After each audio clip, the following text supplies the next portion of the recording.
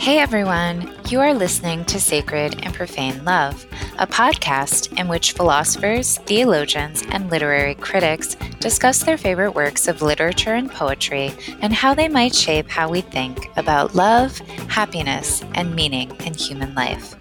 I am your host, Jennifer Frey. I am an assistant professor of philosophy at the University of South Carolina, and I am one of the principal investigators of the Virtue, Happiness, and Meaning of Life project, which, along with this podcast, is generously underwritten by the John Templeton Foundation. In today's episode, titled Revelations of Love and John Steinbeck, I speak with the eminent Thomist theologian, Father Michael Sherwin, about how Aquinas' conception of divine love can help us gain a deeper appreciation of the stories and novels of John Steinbeck. I hope you enjoy our conversation.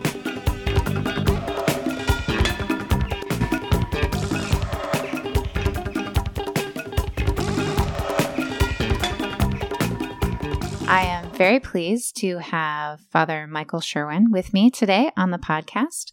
Father Sherwin is professor of fundamental moral theology at the University of Freiburg in Switzerland. He has also taught at the Graduate Theological Union in Berkeley, where he received his initial formation as a Dominican and was ordained as a priest in 1991. He graduated from the University of Notre Dame in 2001, where he studied under Jean Porter and wrote a doctoral dissertation on Aquinas on love. He has written many articles and a wonderful book called By Knowledge and by Love, Charity and Knowledge and the Moral Theology of St. Thomas Aquinas. That came out from CUA in 2005, but he has also written a forthcoming book called Love and Virtue, Theological Essays. Welcome to the podcast, Father Sherwin. It's great to be with you. So you have chosen actually a short story by John Steinbeck to discuss today in the context of talking about love in the sacred sense, in the sense of charity or caritas. Short story is Breakfast by John Steinbeck. And so I guess I wanted to start by asking you to say something about Steinbeck as a writer and what draws you to Steinbeck. John Steinbeck was confronted in ways similar to Hemingway with how to maintain or retain the beauty of the moral vision of Christianity after he could no longer believe in Christianity or believe even in God. And he wrote a collection of essays called The Long Valley. And they are amazing essays, but one essay rings true to being a verbatim account of something that really happened to him. And historians believe that it did happen to him when he was working for the federal government to write about the plight of migrant workers in the Salinas Valley. And early one morning, he bumped into a migrant family and experienced their charity in the simple event of offering this wayward traveler, the stranger, who it seems to have been Steinbeck himself, offering to share their breakfast with him. And it's a mother and child preparing, and you find the father and probably the father-in-law acknowledging his presence and inviting him to share this humble meal. And he tells the story. It's only a little more than 1,000 words, only 3 pages. And you might think it's not significant, but later he will incorporate it almost verbatim into the chapter 22 of Grapes of Wrath, and he makes it central to the Grapes of Wrath. In the essay version, in the short story version, he says, "This thing fills me with pleasure. I don't know why. I can see it in the smallest detail. I find myself recalling it again and again, each time bringing more detail out of sunken memory." You can make the argument that it actually becomes the central theme of the Grapes of Wrath, and that a version of breakfast is how the Grapes of Wrath ends.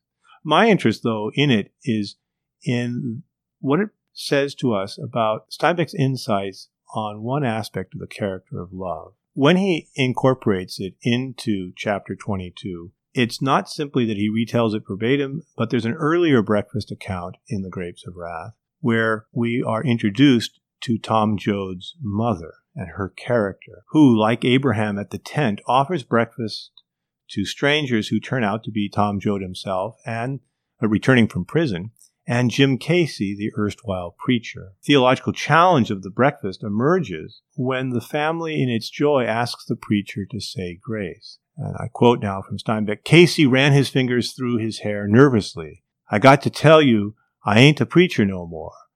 If me just being glad to be here and being thankful for people that's kind and generous, if that's enough, why, I'll say that kind of grace. But I ain't a preacher no more. I can't say no grace like I used to say. I'm glad of the holiness of breakfast. I'm glad there's love here. That's all. I'm glad there's love here." Steinbeck, as a young and sensitive artist, encounters the holiness of hospitality and sees it for what it is, a revelation of love. In a letter to his teenage son, Tom, written 20 years later, Steinbeck will describe more fully his vision of what love is and what love entails. In it, he states, "Love is, quote, an outpouring of everything good in you, of kindness and of consideration and respect. Not only the social respect of manners, but the greater respect, which is recognition of another person as unique and valuable. This love, quote, can release in you strength and courage and goodness and even wisdom you didn't know you had. Love as the recognition of value." I think Steinbeck's insight, the importance of his insight, becomes evident if we look back at early controversies about the character of love, controversies that stay with us. And part of the difficulty of understanding the nature of love, I think, emerges easily if we just see how Scripture deals with love from the very beginning. We're told in the Matthew's Gospel that we're supposed to love God with our whole being and love our neighbor as ourselves. But it doesn't say anywhere what love is. Are you just thinking of the rise of Christianity and how the Christian ideal of love might differ from what we get from the pagans? You know, people often contrast eros and agape as if they're totally different things. So I'm not sure if that's the controversy you have in mind. Let's look back at the history, the modern history of that way of posing the question. There was a genius young French Jesuit who unfortunately went off to the First World War and was killed almost immediately in the trenches. And he had written an amazing dissertation on faith, and then there's a second, smaller dissertation which he wrote on what he called the problem of love. And what was his name? Pierre Rousselot. Okay. So Pierre Rousselot knew from reading the text that there had been a medieval controversy on the psychology of love. Mm-hmm. But the critical editions did not exist for a lot of those documents. So I would be among those who would say that although he was able to identify that there had been a controversy, he really didn't identify what the two sides of the controversy were. Mm-hmm. But his way of divvying up the controversy profoundly influenced Anders Nygren. And there's probably no book that has influenced more or provoked more studies in scripture and in patristics and even in medieval studies than Anders Nygren, Eros and Agape. Right. Or I think in the English translation it's Agape and Eros, but in the original German or Swedish it's in the other. It's the other way around. So Agape and Eros provoked people to do the studies, and for that we owe Nygren a great debt. But what the studies reveal is that Nygren comes up with a distinction between this ascending desiderative Eros that is pagan love and a descending sacrificial oblative love that is biblical agape, and makes this a hard and fast contrast. And then he presents Augustine as someone who comes up with a caritas synthesis, which is a blasphemous mixing of two different visions. The problem with this is that the data just doesn't support that dividing up neither of the pagan understanding of love nor of the biblical understanding. And perhaps it'd be helpful just to look at, just go to the first 4 or 5 references in Genesis. The first surprise, if you try to look for love in the Old Testament, is that the first time the word love, the common Hebrew word ahav, which the Greek translators, known as the Septuagint translation, regularly translate as agape. Not always, but regularly. Ahav is used for the very first time in Genesis, but not at the point you might think. It's at Genesis 22:2, and it's God speaking to Abraham. So the first person to use the word love in the Old Testament is God. And he uses it to refer to Abraham's love for his son. Take your son, Isaac, your only one, whom you love. Ahav is the root there, and agapeton in the Greek. But then the next reference is Isaac's love for his wife, Rebekah, whom he took into his tent, and he loved her. So we have Ahav used for a father's love for his son, a son that will be sacrificed, a son's love for his wife. And then there's Isaac saying to Esau, hunt game for me and prepare for me a savory food such as I love. So a man's love for food. Each time it's Ahav. So there's a problem with trying to portray the root word for love as either in its pagan form being desiderative or in its Christian form being ablative, because the word love, just as in English or in French or any of the modern languages, is used in many different ways. Right. But as the controversy unfolds, there is a sense that by the early Middle Ages, there's a concern that presenting love as desire for God doesn't do justice to the full, rich understanding of what charity is. And that's why Steinbeck's secularized notion of love is really important, because he's secularizing something that is at the heart, I think, of true love. This recognition, celebration, and affirmation of the value of the other, the beauty of that familial hospitality. He sees it, he celebrates, he is in admiration of it. And he tells his young son, Tom, in that letter, that's what love is on its deepest level, to celebrate the other. Now, he's not denying the desiderative part. Someone who I think articulates this really well fairly recently is Annie Dillard in her book, The Maitreys, where she's trying to figure out how it's possible for her main character to have been faithful to his wife for a certain number of years and then suddenly fall in love with someone else and end up in a completely different relationship. What has happened? And there's two aspects of it, which she describes the desiderative part of love, the passion of love, as love's first feeling of cliff jumping. But she also thinks that doesn't last very long. A period of 18 months or 7 years. It's not infatuation. It's something important, and it's an element of romantic love.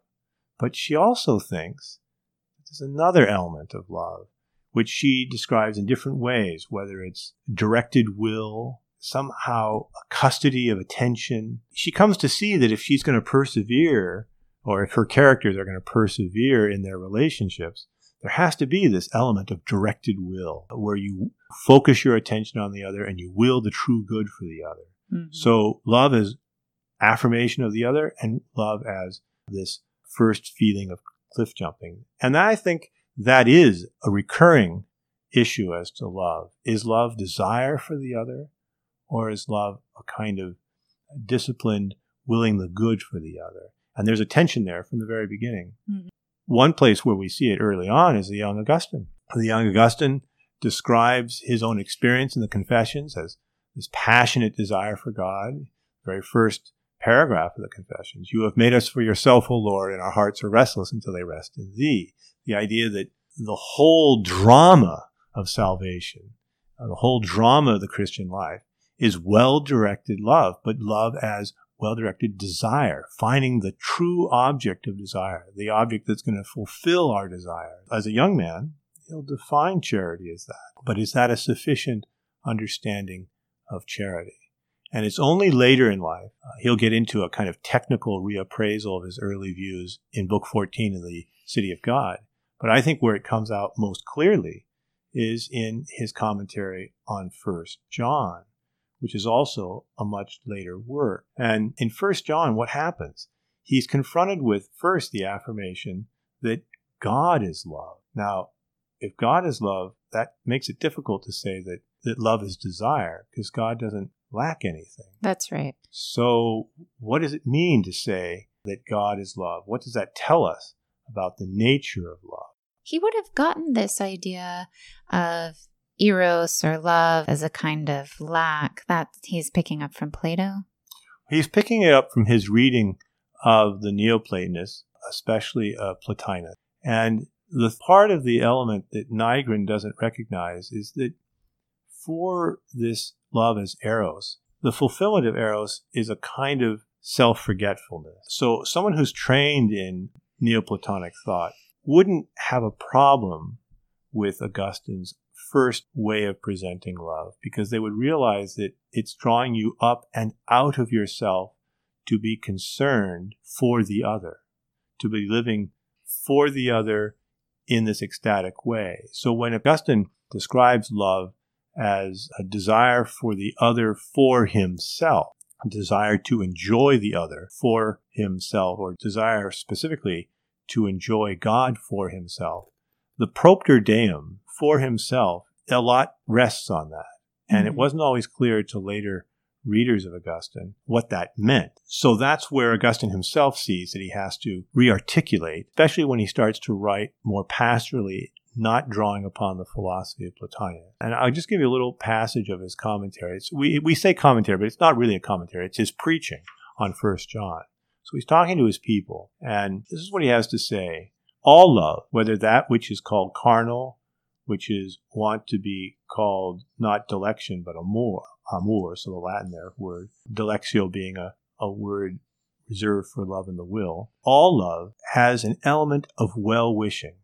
So that's very interesting. He introduces a notion that wasn't in his early work, that all human love has an element of benevolentiam, of well-wishing, and of wishing well to those who are loved, similar to what Steinbeck says in his letter to Tom. And then the key thing that seems to be, in some ways, a criticism of his earlier self. We ought not to love another, nor are we able to love them, the way in which we hear gluttons say that they love thrushes. Now, thrushes are these tiny birds that the Romans loved, and they would spend their fortunes trying to prepare these little birds to eat. And he says we should not love others the way in which gluttons are said to love thrushes. You ask why the glutton loves thrushes? That he may kill, that he may consume. He says he loves, and to this end he loves them, that they may cease to be. To this end he loves them, that he may consume them. Presumably a glutton loves a delicious, rare meal insofar as it's going to satisfy his own appetites. That's right. It's very self-directed.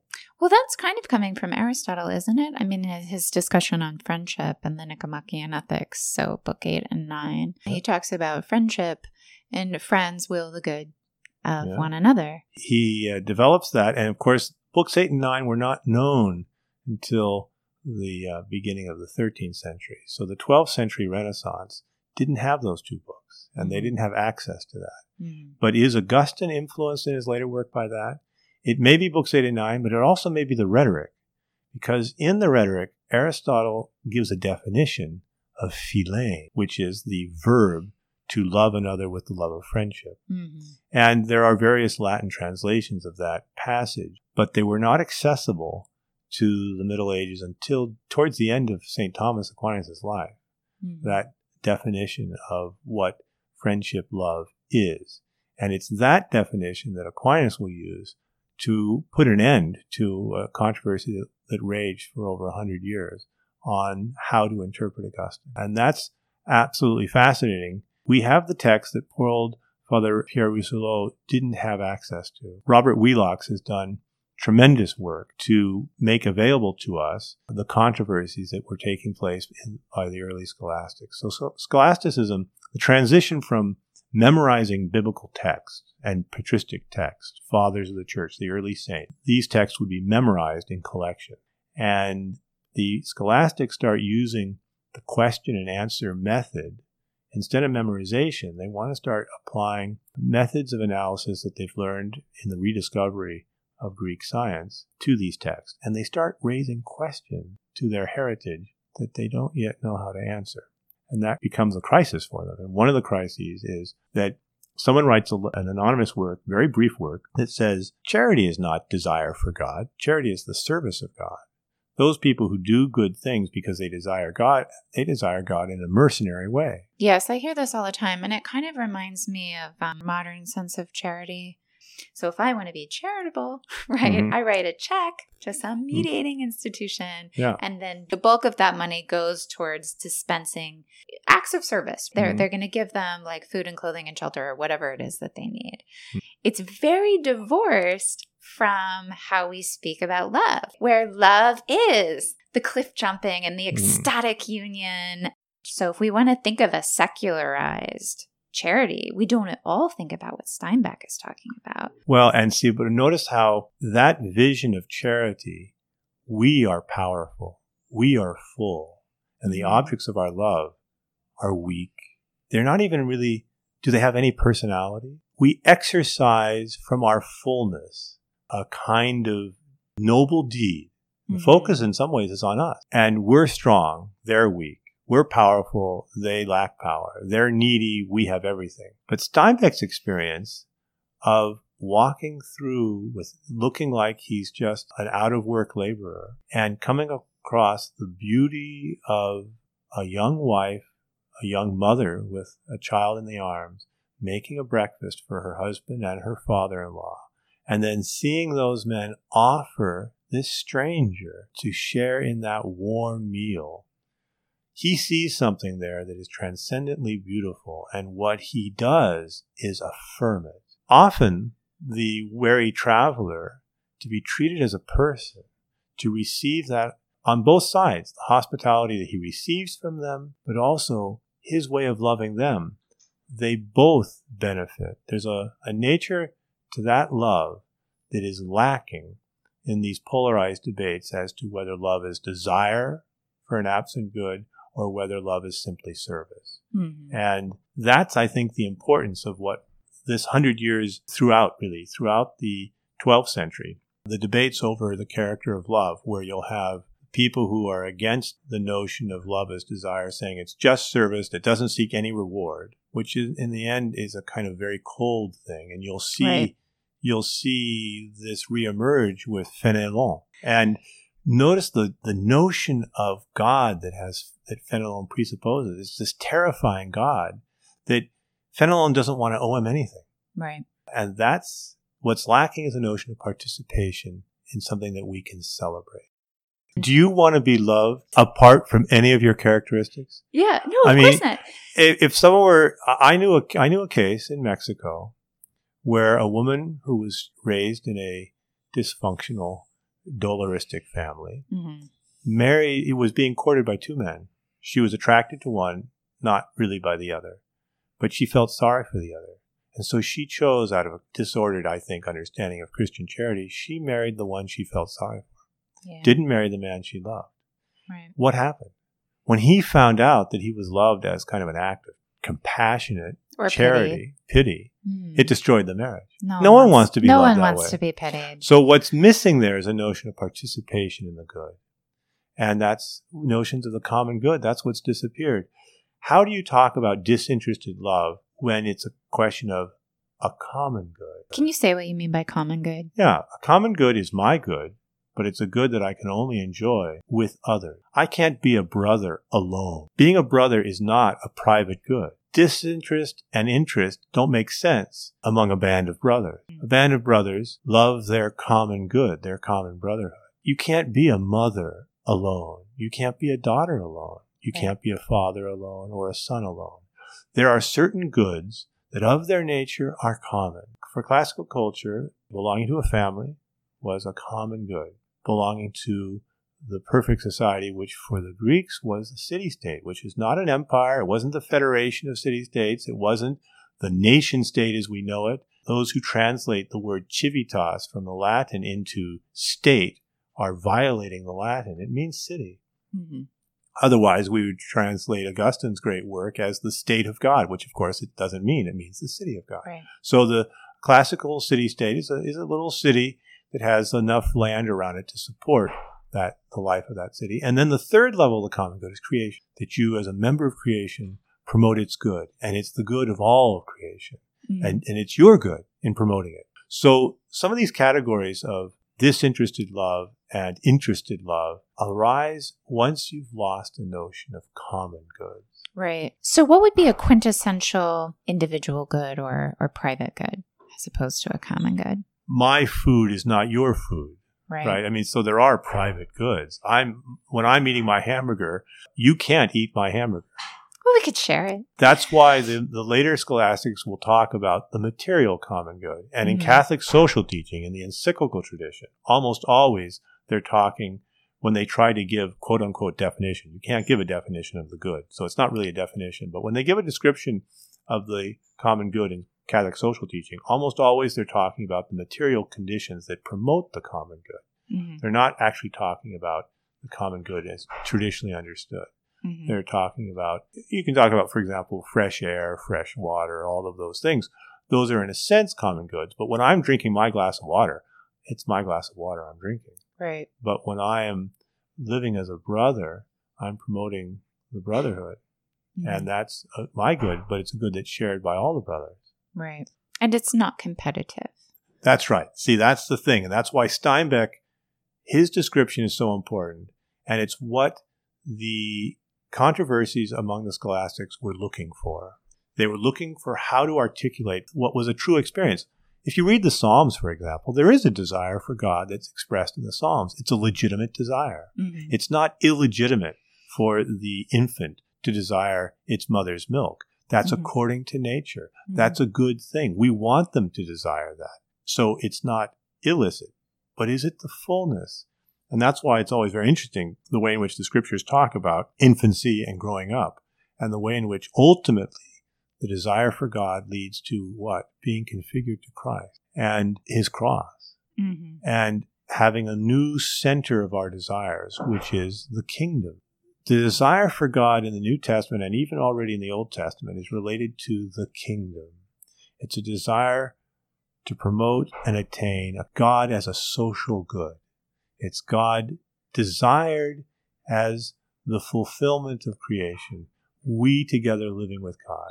And Aquinas' contribution to this debate is that Augustine really is talking about, when he develops his definition of charity, it's a definition of hope, animated by charity. But in his fights with the Stoics, who think you can be happy in this life, his understanding of charity is really the charity proper to hope. God loved as an absent good. In his early struggles, he's addressing that. Mm-hmm. And it's only later, after encountering the definition of charity, God as love, in 1 John, that he sees he's got to have a larger vision. And so Aquinas, using Aristotle, will deepen it. It's not just desire for God, but in charity we are united to God. There's a koinonia already in this life. Mm-hmm. And we will the good of the other in God. And we celebrate God's good. He lacks nothing, so we celebrate that good. And those are the type of things that Steinbeck, in his own way, it's a kind of natural mysticism, he's in tune with. It's not sufficient in Steinbeck ultimately, because Steinbeck's vision in the end, the only thing that's left to us in face of the natural world's indifference to human suffering is to do an act of unselfish celebration of the good of the other. You only learn this at the end. The real protagonist of The Grapes of Wrath is Rosa Sharon, who is selfish and a real annoying character throughout the entire book until the end. And the world is liquefying. They're being flooded out. It's not at all clear that they will survive much longer. She's just lost her child, and she does an act of Roman charity. Now, what do you mean by Roman charity? Well, I'll come back to that. Mm-hmm. There's a spoiler alert here for those who have not yet read The Grapes of Wrath. But I feel like spoilers for great books is okay, because you should read them anyway. Yes. Well, the publisher tried to convince Steinbeck to not put this as the ending of the book. And when Steinbeck went back to Salinas, one of his mother's friends, who was the librarian, thanked God that his mother was dead, did not see the type of book that he had written. That shows you how they did not understand what Steinbeck was about. And now it may be true that they were scandalized by his atheism, and I think that is a sad tragedy in Steinbeck's life. I'm not sure who's to blame for that, but Roman charity is an artistic model of Roman behavior, of the ideal Roman matron. And it goes back to a story where a citizen was condemned to die by starvation, and they let his daughter come visit him. And they couldn't understand, they made sure that she wasn't bringing any food in. They couldn't understand why this old man wasn't dying. Mm-hmm. And what she was doing, she was a nursing mother. She would come into his prison cell and nurse him with her milk. Mm. So that became an ideal of what's known as Roman charity. And in the Renaissance, it began to be an interest to more recent painters as well. But Christian charity, as opposed to Roman charity, and Christian artists began to portray it, is as a mother nursing many infants. So it's a different vision. Steinbeck uses Roman charity to symbolize what Hemingway in his own way, in different books, it's doing an unselfish act in the midst of the natural world's indifference to our plight. And just simply for the love of the good, the love of the true, the beautiful. And that's how Rose of Sharon grows into real charity. You find it in The Red Pony, too. The little boy, who you only discover at the end, he's the Red Pony. What is The Red Pony? So The Red Pony is a series. It also appears in that same collection of short stories called... So this is a Steinbeck short story. Yes. Well, it's 3 short stories that was later published as a book. Mm. But these short stories are present in The Long Valley. And, of course, it became very popular, and they tried to portray it as a children's book, and they even made a Hollywood movie out of it.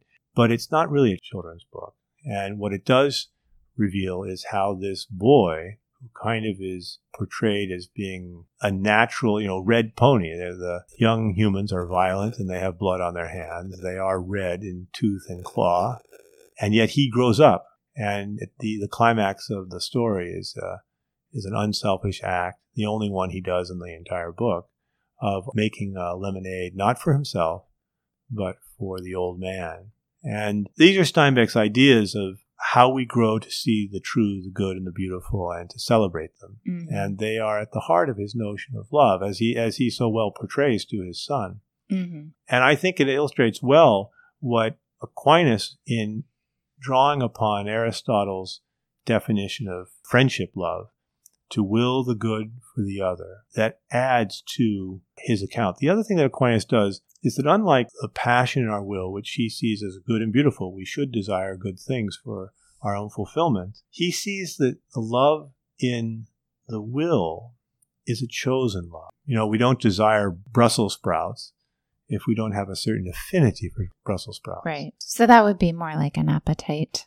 An appetite. A lower appetite. Yeah, but you could say the same thing about someone who is drawn to certain personalities more than others. That's in their affections. There's a certain affinity for those people in their person's affections. But beautiful thing about spiritual love is I can choose in my will who to put into my affections. Mm-hmm. And a good example is on the psychological level. I may not at all be drawn to my mother-in-law. She may annoy me.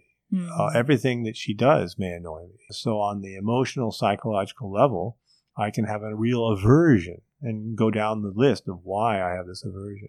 But I can choose, and Aquinas thinks the word dilectio presupposes choice, alexio, that I can choose to put my mother-in-law in my affections, and it becomes the principle of all my actions.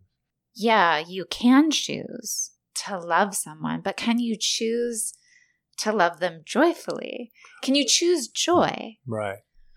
Well, it's interesting. I think there's 2 levels of that. Well, let's go back. Bergson has this interesting distinction between pleasure and joy. This is Henri Bergson. Henri Bergson, the philosopher, the French philosopher. This is sort of like mid-20th century phenomenology. He dies during the war, Second World War. He's Élan vital is some of his notions. He taught at the Collège de France for many years. He influenced Jacques Maritain. Jacques Maritain being the French Thomist. French philosopher who discovered Aquinas. And yes, he's been described as a neo-Thomist, yes. Okay, I'm sorry. And I guess Raissa, who was my great hero, wrote the autobiography of their journey to faith. And Bergson had a role in that. But Bergson describes the distinction between pleasure, which seems to be kind of hardwired in some ways in nature for certain things. And then joy is something spiritual that seems to occur when a good is attained, something's accomplished. It's a deeper reality. And can you bring your psychology around to find joy in virtue? the experience of the saints is that there is maybe an initial pleasure in doing the difficult good, even before you actually have the virtue very deeply rooted in you. You can feel that spiritual joy in the accomplishment in the midst of still feeling the lack of the thing you wanted. So is it sort of like the pleasure of running a marathon? Like it didn't kill me? Yeah, or, well, I've experienced that pleasure, by the way. Yeah, well, I've used the example of poor old Matt Talbot, who had basically grown up an alcoholic, and he has an event on a Saturday morning that changes his life, and he goes from working to drink to a life dedicated to charity. And it doesn't mean that overnight he stopped desiring alcohol, and not just desiring alcohol, but the kind of false camaraderie that surrounded the whole culture of that. He desired that very deeply for a long time after he stopped drinking. But he also, already from the very beginning, found joy in this other good that he had discovered. As a grace. I mean, I think it's clearly a grace of conversion. But was it easy in the beginning? No. And so it does start with that enkrateia, that self-mastery that in spite of how you feel, despite of your inclinations, despite the fact that your whole being seems to say that spending your whole day in the bar drinking is your good and your fulfillment, in spite of all of that, you can choose not to. And they also experience the joy that comes from the new good that you've begun to love. Mm-hmm. And of course, the ideal, these are all analogies, but the ideal when you see athletes or musicians who have acquired expertise, this new freedom to be involved in improvisation with other musicians, to create music in real time that no one has ever heard before. And there is a kind of kalos, this beauty in that critical present moment, in the kairos. There's a joy that comes from that. And you can see joy on their faces. Or when you see expert basketball players, if you had the privilege to sit on the court side at a college game or a professional game, even though you may hear many things that are less than edifying, you also see the real joy that comes from turning a good group activity of like a layup or whatever. There is joy there. The photos, one of the reasons why Michael Jordan was so beloved is that you could see the joy in his excellence. Mm-hmm. Now, that's an ancient analogy. It goes back to the ancients. Plato, Aristotle, Plutarch, they all used the arts, and whether it's the fine arts or music or sport, for analogies of the moral life. But there's something there as well, right? The person acquires real joy in loving and living according to the true good. But it takes training. It takes time. Yeah, and suffering. Yeah. So again, you may, on one level, really not want to hang out with your mother-in-law, but you can choose to do so and find joy in it. Right.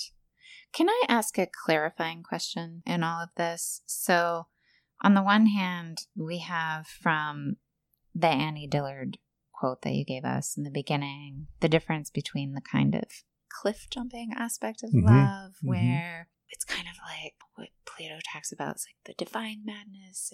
Eros, it like strikes you. It comes from the outside. You're so taken. You must be with the beloved in whatever sense that takes. And so there's that. And then there's the directed will or decision where, no, you now have to make a constant choice to sustain this, give it your attention and to maybe celebrate it in the sense that you're talking about. So there's that dichotomy. And then there's the dichotomy of love as need, right? Like desire is about getting something that I currently lack. Like that's sort of like the nature of desire. It's a kind of neediness. And then once that need is fulfilled, like I'm right, there's the pleasure, right? The desires has reached its summation. There's that. And the other aspect of desire, which is just the celebration of the other, wanting the good of the other. Are those different contrasts, or are those different ways of pressing on the same contrast? So if you look at Book 14 of the City of God, he starts to see he needs to develop a psychology of love. If Augustine wants to say that two loves built two cities, one the city of man, one the city of God, he's got to be able to have a psychology of love where the word can be used in a way that makes sense for both types of love. So he's got to come up with how you understand one is divine and one is leading you away from God. Mm-hmm. He makes the distinction between a good will, a good voluntas, and a bad voluntas. And then when the thing you want is absent, then there's a good desire if the voluntas is good. And if it's present, there's a good joy. But the desire and the joy presupposes, if it's good desire and good joy, a good voluntas. Mm. And then he says the other is an evil voluntas, a will for something evil. The evil is absent, you desire, but it's an evil desire. And when it's present, you're taking evil pleasure in that present evil, or a disordered good, a lesser good. Because you're never desiring evil as evil, you're just desiring the lesser good when you should be desiring the greater. Well, Aquinas likes that psychology, but he's going to use the man he thinks is the expert in human experience, Aristotle, to deepen it. Mm-hmm. And he's trying to figure out, well, how to understand this thing called voluntas. And Aquinas' principle in everything he does is if we're going to try to understand what is less evident, we begin by what is more evident. That's why he puts his first study of spiritual love in his account of the passion of love. Mm-hmm. But his account of the passion of love, he's going to ground on humble local motion, natural local motion. It's the beginning of philosophy. Any child, when you have the car keys in your hand, you drop the car keys. The child's fascinated. Mm-hmm. Children are able to take something in their hands and drop them unendingly. They're fascinated by gravity. Well, they're learning cause and effect. And they're learning this weird thing called natural movement. Mm-hmm. So in his vision, there must be, and I think with Einstein and general relativity, we've returned to a similar idea that the relationship between these things, there's a principle of motion, and then there's motion. And Aquinas wants to see all of love presupposing a principle of motion. And he's going to come up with a term for that. But it's a connaturality, a complacencia is the word he's going to come down to. A pleasant affinity for the loved object. And when the object's absent, there's movement towards it, right, or a desire for it. And when it's present, there's joy or pleasure. Mm-hmm. But so for Aquinas, love always presupposes a certain form of desire, or at least a potential for desire. But in the will, there's those two unique characteristics, that we can choose who is going to be in our affections, who is going to be a principle of our love. We choose our complacencia. We choose who is put into the principle of our love, that spiritual love. And when we desire a good, it's willing the good for another. So we may be desiring a cup of coffee for ourselves. So there's the object of our love, us, ourselves, and then there's the good we desire for ourselves, the cup of coffee. But in the will, it's always willing some good for another. And if the other has that good, then it's celebrating that good. So it's not a desire, it's a rejoicing. Now, the complexity of human experience is that we have these two levels. We're amphibians, as Plotinus says, right? We have this animal, passionate element, which we need. If we didn't enjoy eating food, we wouldn't eat, we'd die. If sexual activity wasn't pleasurable, or just simply human fellowship wasn't pleasurable, we would also die. Mm-hmm. So these are very pleasurable goods. It's important that they be that way. Mm-hmm. But they are also chosen at the right time in the right place. So there is also that, what Annie Dillard says, directed will. And that's why there's such a comic and tragic character to human life, because the passions don't always seem to correspond to the right time and the right place. No, they do not. And the will doesn't always get that right either. Our wisdom and will, our knowledge and love are not always in harmony. Mm-hmm. But at least we have a psychology that can account for all of those levels of who we are. Now, in the good case for Aquinas, so if we're thinking about the perfected person or the virtuous mm-hmm. person, is that a case where their will sort of takes up the passions in a well-ordered way? Or is it that the will sort of transcends the passions and leaves them behind? What's the relationship there between love in the passionate sense and love in the rationally directed attention sense? Yeah. Well, I think it's important to realize that Aquinas is a theologian, and in spite of efforts for a lot of interesting cultural reasons to turn him into a philosopher who developed a philosophical, freestanding virtue ethics, I don't think he really did. He studies the acquired virtues because they are the analogies by which we understand the infused virtues. Can you say what the difference between acquired and infused virtue is? Yeah, well, again, let's look at the analogy with the arts and with sport. I learned how to play basketball by playing basketball. I know I can dribble a basketball because I have acquired that skill, and I am psychologically disposed to know that I have that skill. And so even though I'm not dribbling a basketball, if someone throws me a basketball, I can dribble it. That's an acquired excellence. Now, it's acquired excellence that doesn't make me a good person, but it can make me a good basketball player. Virtue is an excellence that actually makes me a good person. Mm-hmm. It disposes me to act. Okay. So now that's an acquired disposition.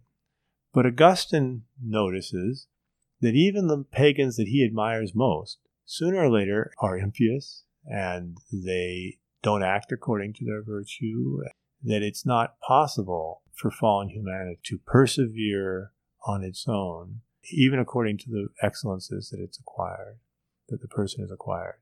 And next, even if you have acquired all these great virtues, you're still subject to chance, sickness, suffering, and death. Mm-hmm. So the claims of the Stoics, because the Stoics, it's not that Augustine doesn't have a notion of imperfect virtue, imperfect but natural virtue. It's that the notion would be incomprehensible to his contemporaries. For the Stoics, if you have the virtues, you are impervious to suffering.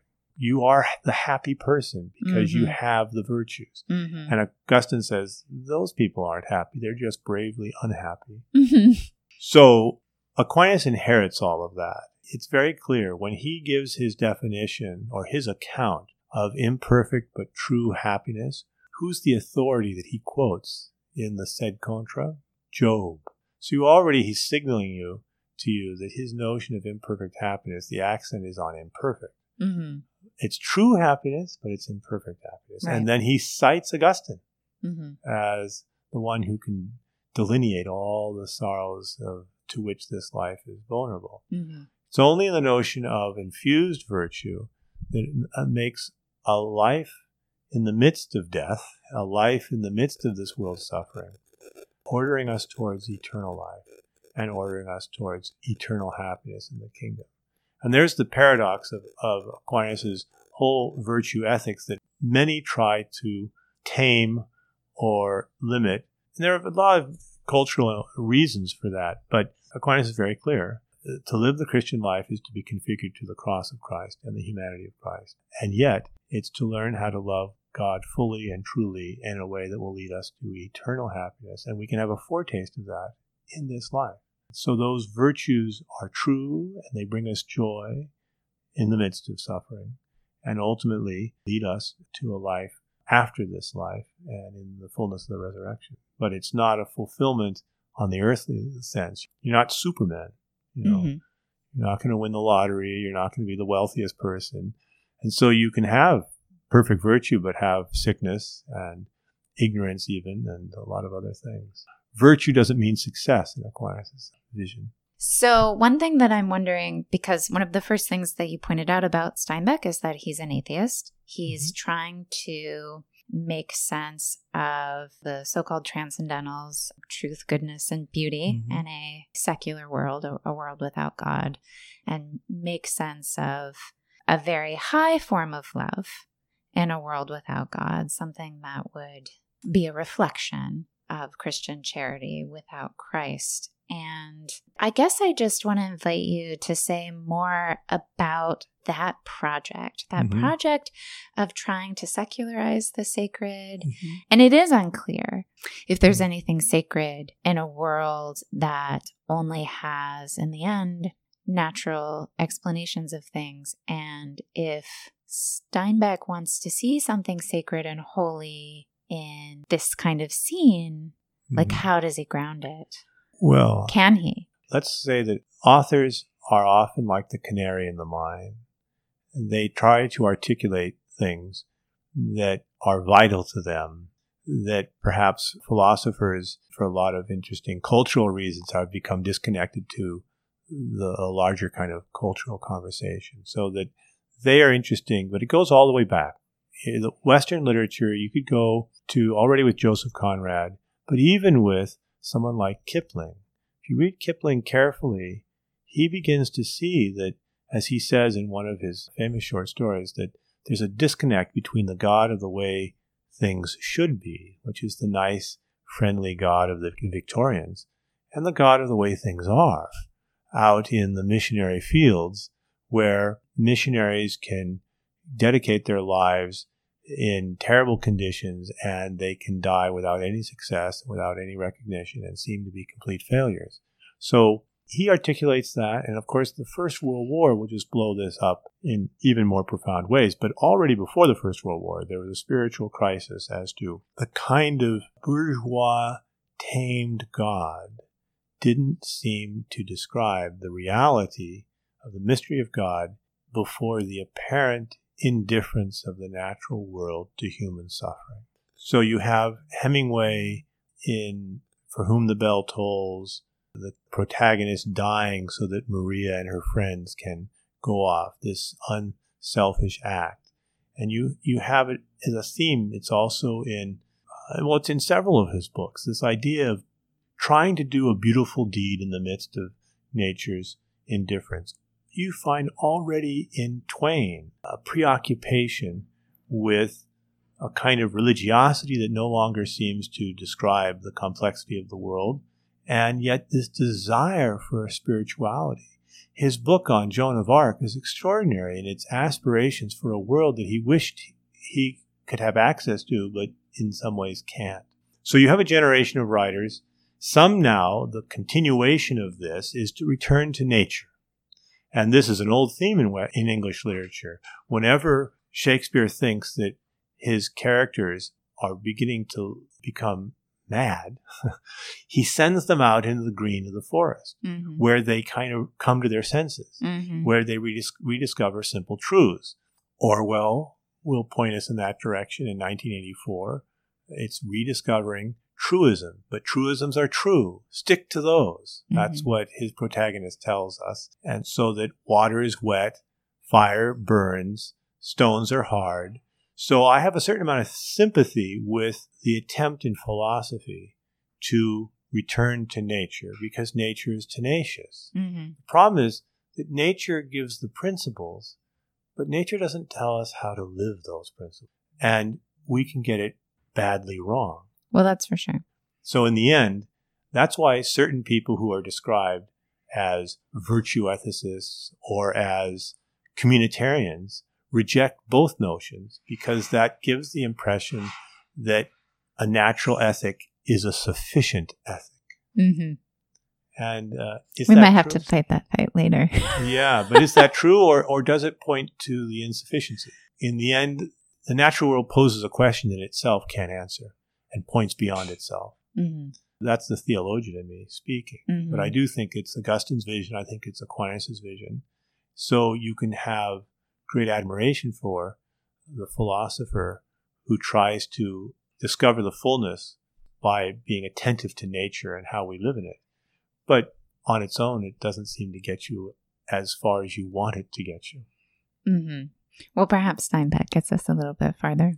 Well, Steinbeck is interesting because in the end, his life ends on a kind of a tragic note. And I don't know how his life ends. Well, I think in the end, alcohol destroyed him. And his aspirations for a kind of the role of literature in the life of the Republic, he saw crumble.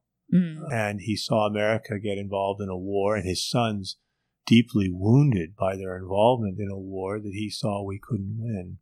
And yet he saw that he was also complicit. He became the court literary figure to the Johnson administration. And I think his way of dealing with all of that is to go more and more deeply into alcohol. And the aspirations for a worldly fulfillment that he thought was attainable for America, he saw crumbling away. With Kennedy's assassination, with our involvement in the war, with his disaffection with his sons. It's a very tragic end, I think. Is there a final thought you want to leave us with? The The challenge of understanding the mystery of love is worth trying to understand and be true to all of its complexity. I think, again, like Shakespeare, going out back into the green of nature and rediscovering the fullness of the good and beauty that's in passion and the good and beauty in discovering how a disciplined love can bring a deeper joy than an undisciplined love, and how cliff jumping on its own is not enough, but a directed will and that attentiveness that Steinbeck had as a young man to the beauty of that breakfast, and to celebrate that and to cultivate that. Those are all worthy endeavors. Now, I also think nature is still the playground of grace, and that those who are faithful to the full complexity of love will find that they don't love alone. And what Steinbeck was actually tapping into was a beauty that is ever ancient and ever new, and is the source of our love, and we'll find fulfillment in that. You have been listening to Sacred and Profane Love, a philosophy podcast that is part of the Virtue, Happiness, and Meaning of Life project, which is generously underwritten by the John Templeton Foundation. For more resources on the works discussed in today's episode, head on over to our project's website, virtue.uchicago.edu, and check out our blog, thevirtueblog.com. Finally, if you enjoy this podcast, do me a big favor and give us a positive review on iTunes or wherever you listen to your favorite shows.